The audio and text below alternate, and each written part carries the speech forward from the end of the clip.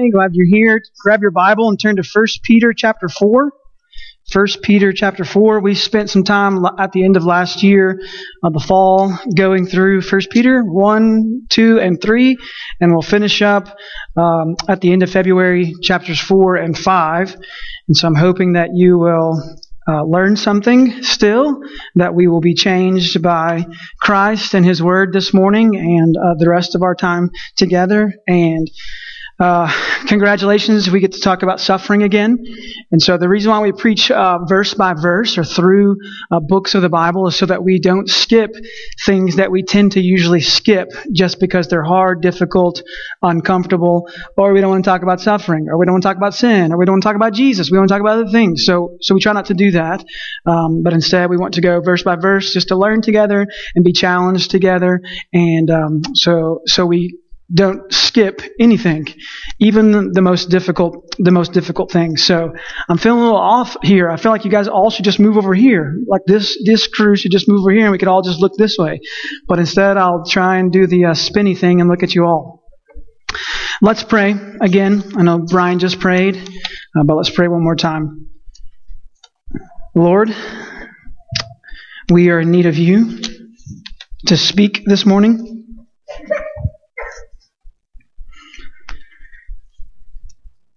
We are in need of you to challenge us this morning through your word. I'd like to speak on behalf of everyone here, but I know mostly it's just me. Lord, I need you to convict this morning of my sinful ways, that I might repent of those and grow in my faith and trust in you and in my affection towards my Savior Jesus. I pray that for others too, Lord, that you would continue to work on our hearts. God, that you would soften our hearts. And like we said last week, that you might even use a sledgehammer if needed to bust through. God, that we might truly be in awe of you. God, that we might be basking in your glory. God, that we might be fearful of who you are and what we know that you're capable of doing. God, that we might be challenged this morning by your word to be shaped by our Savior Jesus. In Jesus' name I pray. Amen. In student ministry, I would take time now, this would be the time, for you to look at the person you're sitting next to or around you and tell them, hey neighbor, so you can say this to your neighbors here. Hey neighbor, Jesus tells me to love you. And if you cause me not to love you,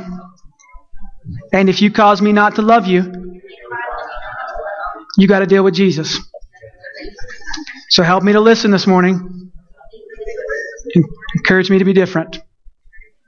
All for the sake of Jesus. All right.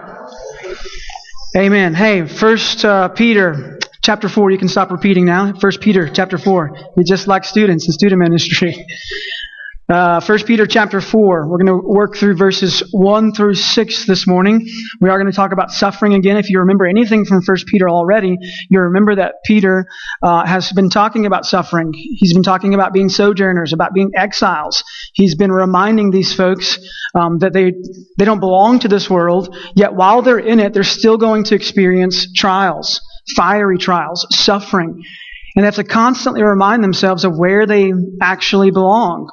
Who has adopted them, what their final resting place is, who has saved them, who their living hope is, and despite the fact that it feels like they're walking in deadness because of the brokenness of the world around us. And then the persecution that comes with that, of being saved, of being set apart, as Peter has told us in the first 3 chapters. Set apart. Being made holy because of Christ. And now in this set-apart life, this holy life that Christ has given us, our lives should be, the new life that we have should be different, should be marked differently, should stand out. It should be obvious that we don't belong to this world.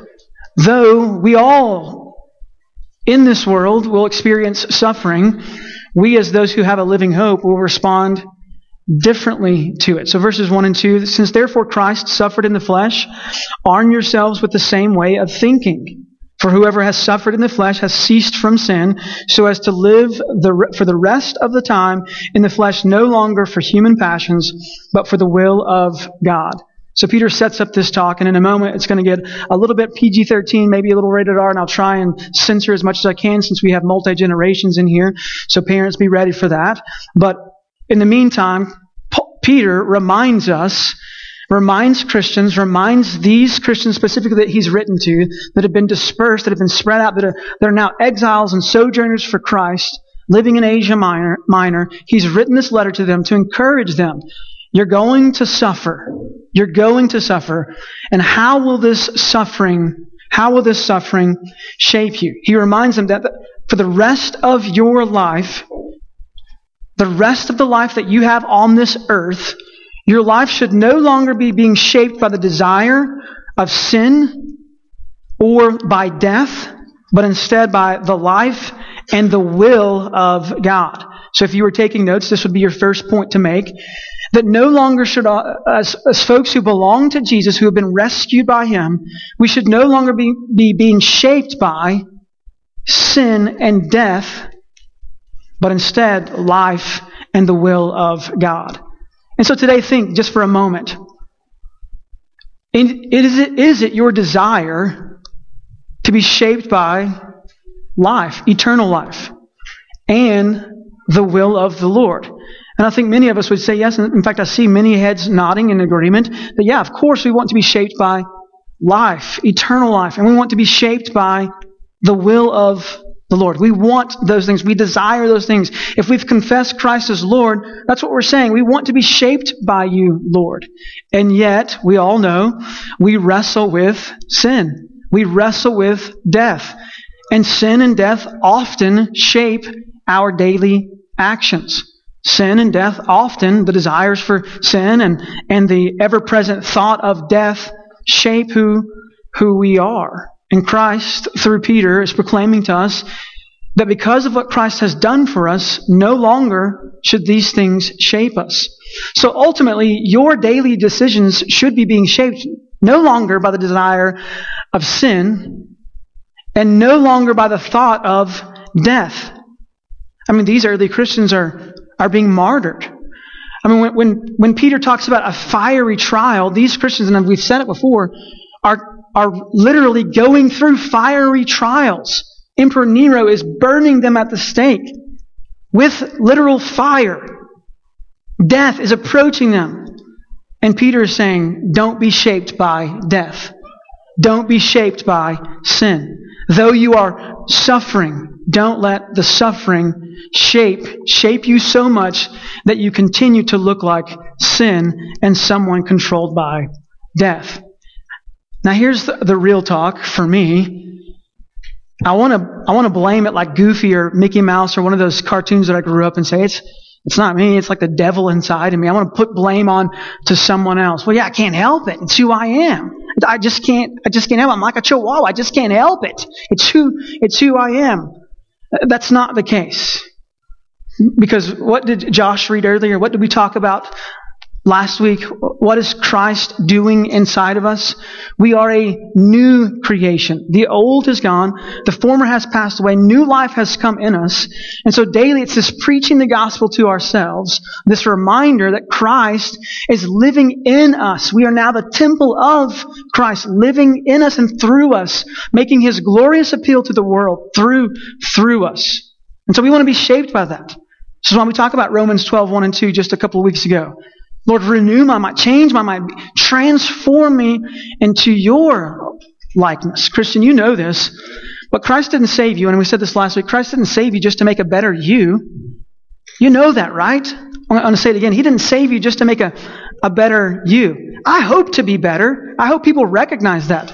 But I hope ultimately people are not recognizing me as a better person, but they are recognizing Christ as the best. That in my being transformed into His likeness, He might be the one that receives all the glory.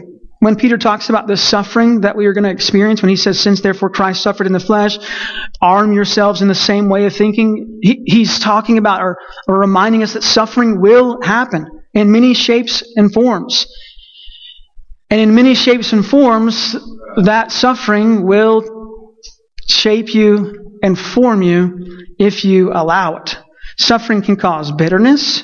It could cause you to become jaded. Suffering could cause you to misplace your fear, become afraid of death. Suffering could lead you into sin. And I think we would all agree, again, that's not what we're desiring. We want to give glory to Christ. We want this new created life through the living hope of Jesus. We want these things. We desire for these things that are happening to us, the suffering even, to point to the victory of Jesus. Suffering can lead to victory. But again, I want to remind you, not your victory, but suffering can lead to the victory of Jesus.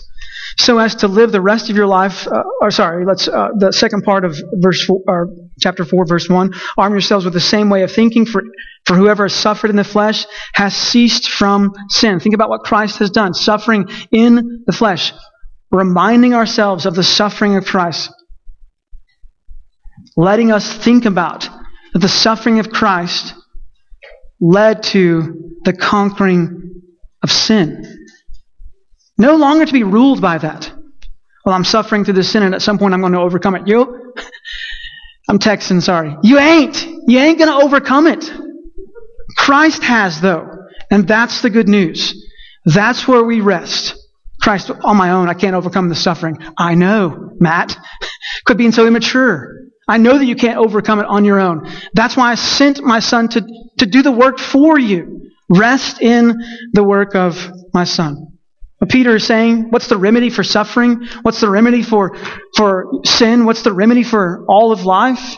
The remedy is Jesus, that He came to rescue us. And then we should arm ourselves like soldiers preparing for battle, not with our own strength, our own moral get-upness and get-readiness, but instead we should arm ourselves with the same thinking of Christ, knowing that in the end, all glory will be given to the Father. That there has been a victory. Sin, death, Satan has been conquered, and we can rest in Jesus and Jesus alone. If we allow the suffering to shape us into the image of Christ and transform us into the image of Christ, Christ will receive the glory. And if you're wrestling with that this morning, maybe you're going through suffering times, Peter, though he didn't know this, Christ has preserved His Word and is giving it to you this morning, that you may be reminded that whatever your suffering looks like, small, large, whatever, however you want to describe it, whatever your suffering looks like, this suffering can point towards the victory of Jesus. And you should run with every chance you get towards that victory. Again, I want to remind you, as a Christian, you're not trying to become a better you.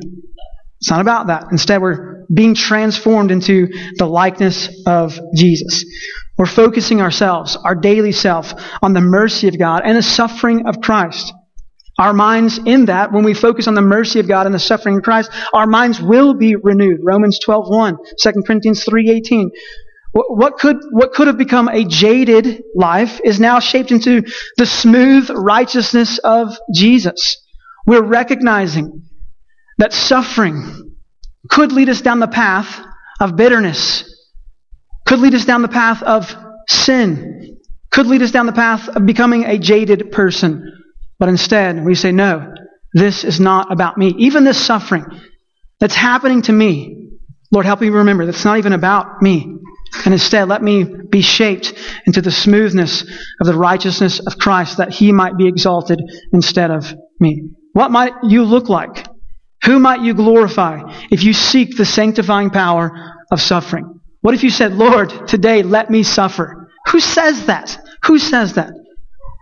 Those whose mind is set upon the glory given to the Father. Christ didn't give us the opposite example. He said one time in the garden, take this suffering or take this cup away from me. But no, Lord, let it be, let your will be done. And so we too follow that example of our suffering Savior, of our sanctifying Savior, that we might say, Lord, as hard as it sounds and as much as I don't want to say it out loud to you because you might hold me accountable to it, Lord, let me suffer for your glory, for the sanctifying power of becoming more like Christ, so that Christ might be exalted upon the whole earth. We get caught up sometimes thinking that our current condition was determined by our past events, our past decisions. Well, the reason why I am who I am today is because of my past. If Christ is not your Lord, then yes, your current condition is based upon your past. We think our past determines our future. And if Christ is not your Lord, then yes, you're correct. But if Christ is your Lord, His past work of suffering determines your future. If Christ is Lord, your current condition can be redeemed and used for His glory. Your current suffering can be seen as a victory if Christ is your Lord. Your current suffering and your future suffering can point to you and others the living hope that we have in Jesus. If we allow sin and death to shape us, you get the glory. Death gets the glory. Sin gets the glory. But if we allow Christ to shape us, even in the midst of suffering, Christ gets the glory. Suffering can and is, and we see it, the pathway to victory. The pathway to the victory of Jesus. But the victory is not in your suffering. You know that, right? Or even your overcoming of the suffering. The victory is in Jesus. And this is often why we say, point and fix your eyes upon Christ. And at the end, we'll talk about Hebrews 12, 1 and 2. That we might run this race. That we might cling to. That we might see and let our vision be cast upon the author and perfecter of our faith, Jesus, who, for the joy set before Him, endured the cross. When James tells us, and Peter tells us, and the author of Hebrews tells us, that trials and suffering can be seen as joy, only when our vision is cast upon Jesus. Only when we see what He has done truly to be a victory can we endure cross-like things with joy. Peter goes on to say that we should be separated from the Lord. Separated from the world. That the Lord is the one separating us from the world, from sin. He goes on to say that we shouldn't be no longer living for the passions of this world, but for the will of the Lord. Christians should arm themselves with the intention to suffer so that they live the remainder of their lives carrying out God's will instead of fulfilling the human lust that controlled or dominated our lives before. Peter begins to list these things that the Gentiles, the people around them, are known for. That a life being shaped by sin and death, this is what it would look like. He describes it in verse 3 and 4. For the time that is past suffices for doing what the Gentiles want to do. List these things that they're a part of. Living in sensuality, living in passions and drunkenness and orgies and drinking parties and lawless idolatry. These are the things that they're a part of. These are the things that when your life is shaped by sin and death, this is what we expect to come out of those things. Maybe you've seen the movie Secondhand Lions. Anybody seen that movie? Great little movie. Mandy and I, #confession, we stole that movie on the day that Reese was born. And we never gave it back. We still have it. And so we stole it from some friends, and they asked for us to return it, and we never have. It's still at our house. Sorry. That was just random. But anyways, probably should, now that I've said that out loud, and then probably should do something about that. Secondhand Lions. Do you remember when they bought a bunch of seeds and they planted all those seeds and they labeled them as, this is tomatoes and this is okra and this is cucumbers and this is whatever. And then they started to water them and those seeds began to grow. And all those rows that they planted, the plants all looked the same. Though they were labeled differently, they all looked the same. And in fact, all they received was the seed of corn.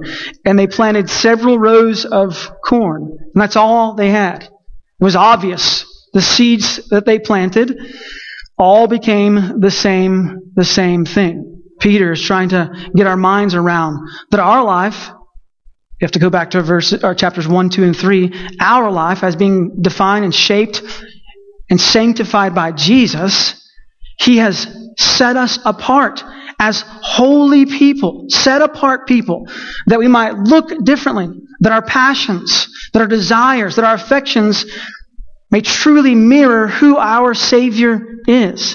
And that people might recognize, we might have a marked difference about us, that Christ truly is our Savior. That we're not a part of lawless idolatry. I can be a part of lawful idolatry. I can justify my idolatry all the time. Justify it. I'm not that bad of a sinner. When the Bible talks about lawless idolatry, I tend to just have lawful idolatry. We begin to justify the sins that we are in. When we do that, we present ourselves at the crossroads of two paths. Do I want my life to be marked by the will of God and eternal life, or do I want my life to be shaped by sin and death? When we step towards justifying our sinful actions, we move in the direction of being shaped by sin and death instead of eternal life. That given to us by Christ through His suffering, through His sacrifice. And once we allow our life, I have a hard time saying our life because it doesn't even belong to us. You know that, right? We've been bought with a price. We are not our own. So it's not our life, but the life that we've been given, the life that has been purchased for us, that He still gives to us for whatever reason. When we allow Christ to shape our life will be marked by holiness and righteousness when we allow Him to do the work of changing our heart. We should be willing to suffer for doing what is right, for Christ's sake. We should be willing to say no to sin, to abstain from these things. We should be willing to adjust our lives to be obedient to Christ and Christ alone. I love that Peter is saying, don't join them in verse 4. He says, with respect to this, they are surprised when you don't join them in the same flood of debauchery.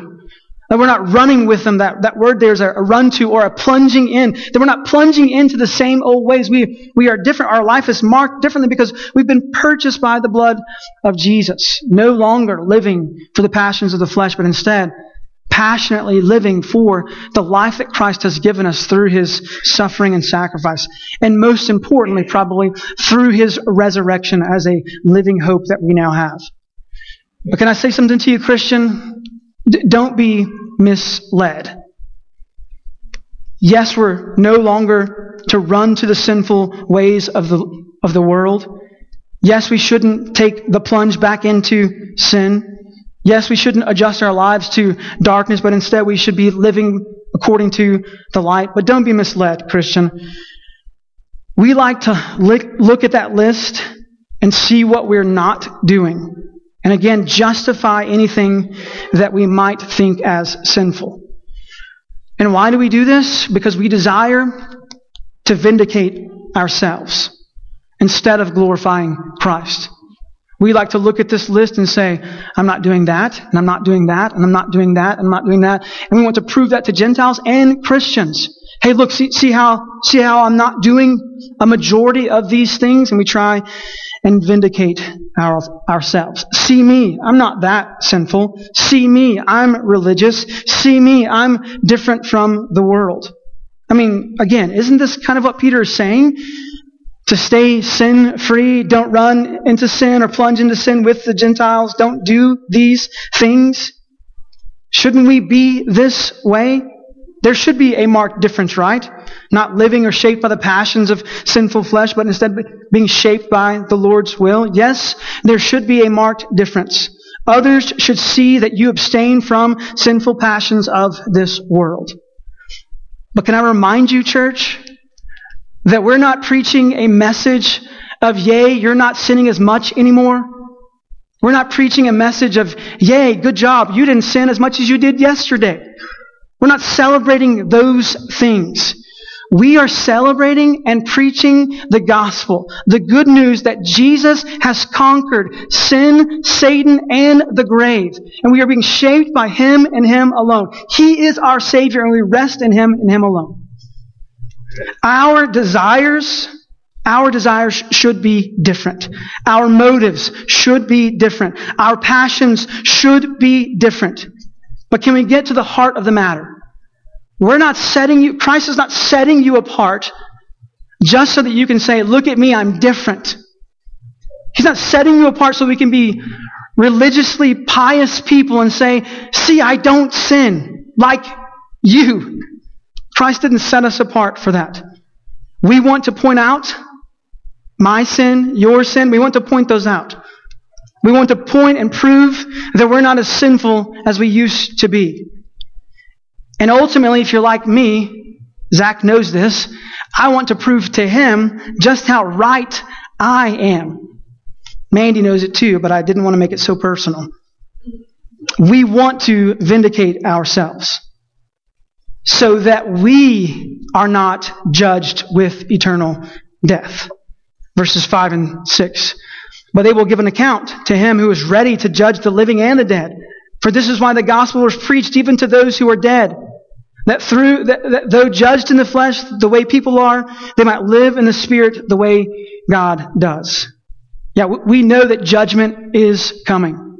And this is why we try and vindicate ourselves and point out, look how bad other people are. Look at those sins. Look at that list. Praise God, I'm not doing all those things. We want to vindicate our own actions. And I think that we miss the point.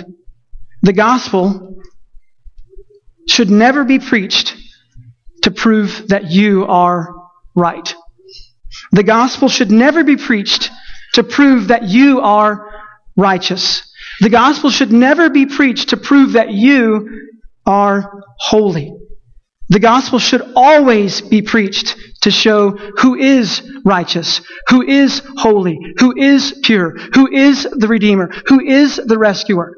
The gospel should always be preached to show who is ultimately, always, and eternally will always be right, Jesus. The gospel should be preached because Jesus came to bring life, to destroy the works of sin, Satan, and the grave. Sin separates, but the Son came to restore. I love that in this list, Peter makes this little sandwich here in verses 1 and verses 6, and in the middle there's this, the middle of the sandwich, this is like sin. And he says at the beginning, hey, remember Christ and His suffering. Don't allow suffering to jade you, to make you bitter. Don't allow suffering to cause you to sin. But instead, in your suffering, have the same mind as Christ. Arm yourself with that, ready for battle, that you might be like Christ. We don't want you to be living a life full of sin. We don't want sin to shape your life as the middle of the sandwich. We don't want those things to shape you. But instead, we want the righteous judge, the one who has adopted you, the one who has rescued you and is rescuing you and is sustaining your life. We want Him to be the one who is shaping you. And then he ends with this. Why is the gospel preached? Why is the suffering happen? Why are these things happening? That they might live in the Spirit the way God does. Suffer. Allow that suffering to shape you into the likeness of Jesus. Transform you into the likeness of Jesus. Look at sin and say, Christ has conquered that. I don't want that in my life. Lord, continue to sanctify me. Continue to smooth me out into righteousness and for righteousness' sake. Christ, allow the gospel to remind me. It's not about me proving myself right or proving myself righteous or making myself better, but you have sent the most righteous, perfect one of them all to come and take my place that I might be saved for all eternity. What if you're suffering and you're abstaining from sin led someone to eternal life? What if you're suffering and you're abstaining from sin? What if those things led you to glorifying Jesus, to casting your vision upon Him and Him alone? I think the hope is that. I think Peter is trying to remind these Christians, don't give up. Though suffering happens, don't plunge back into sin, though it's everywhere.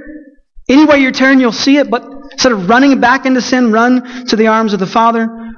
Don't adjust your life. Conform. Maybe he's thinking the same thought as Paul. Don't conform yourself into the image of this world, but instead be completely and radically changed by Jesus. I'm going to get Belinda to turn off the lights real quick, not for a mood setting, but just as a way of illustration before we close and respond to Christ. It's darker now than it was, and your eyes have begun to adjust to the darkness. And I'm having a hard time seeing your faces because of the light that's coming in through the back. And in fact, all I can really see as I look out right here, I can see some shadows and some silhouettes, but all I can really see is the light coming through from the back. And your eyes have adjusted, and you probably can see me and my cool beard, and you're still impressed by it, aren't you? But it's amazing how quickly your eyes have adjusted to the darkness. My hope is this, church, that we would stop becoming so adjusted and conformed to the pattern of this world. That there would be a marked difference in us. That we would be folks redeemed and being redeemed by Jesus, who only want to cast our vision upon the light. And that light be so blinding that people recognize with unveiled faces we are beholding Jesus. We are being transformed in His likeness, and that the glory of Christ might be put on display for the world to see. The one who is right, the one who is righteous, the one who is pure, the one who is holy. And the light might be blinding to the world. Christ is it. Whatever your suffering is tomorrow, Christ is it. Trust in Him and Him alone. Let me pray for us. Lord Jesus, thank you for a time to gather, to worship you, for time to hear your word. God, I hope that I was out of the way. God, our hope is that you speak. God, that we might be changed by you. God, that we might be known as a group of people, not by name, individual names, not by our individual past, not even by our individual futures, but instead that we might be known as a group of people who belong to Jesus, who are being sustained by Jesus, whose passion and affections are only Jesus. God, in the midst of our suffering this week, if we do suffer, God, I pray that we as Christian brothers and sisters might encourage and spur one another along. God, if there's anyone who's caught up in sin, entangled in it, that we as Christian brothers and sisters might encourage one another to a life of faith and repentance. God, that we might see how sin separates us from you. God, we might respond to your mercy and your grace and your compassion. We might respond to the suffering of our Savior. We might confess Christ as Lord and continue to confess Christ as Lord. God, that we might, as people belonging to you, not rest in our own work, but instead we might rest in the work of Jesus. God, continue to speak to us. Continue to exalt yourself and glorify yourself. Continue to let your name be proclaimed here. In Jesus' name I pray. Amen. Why don't we stand and we'll respond, sing together, and worship Christ.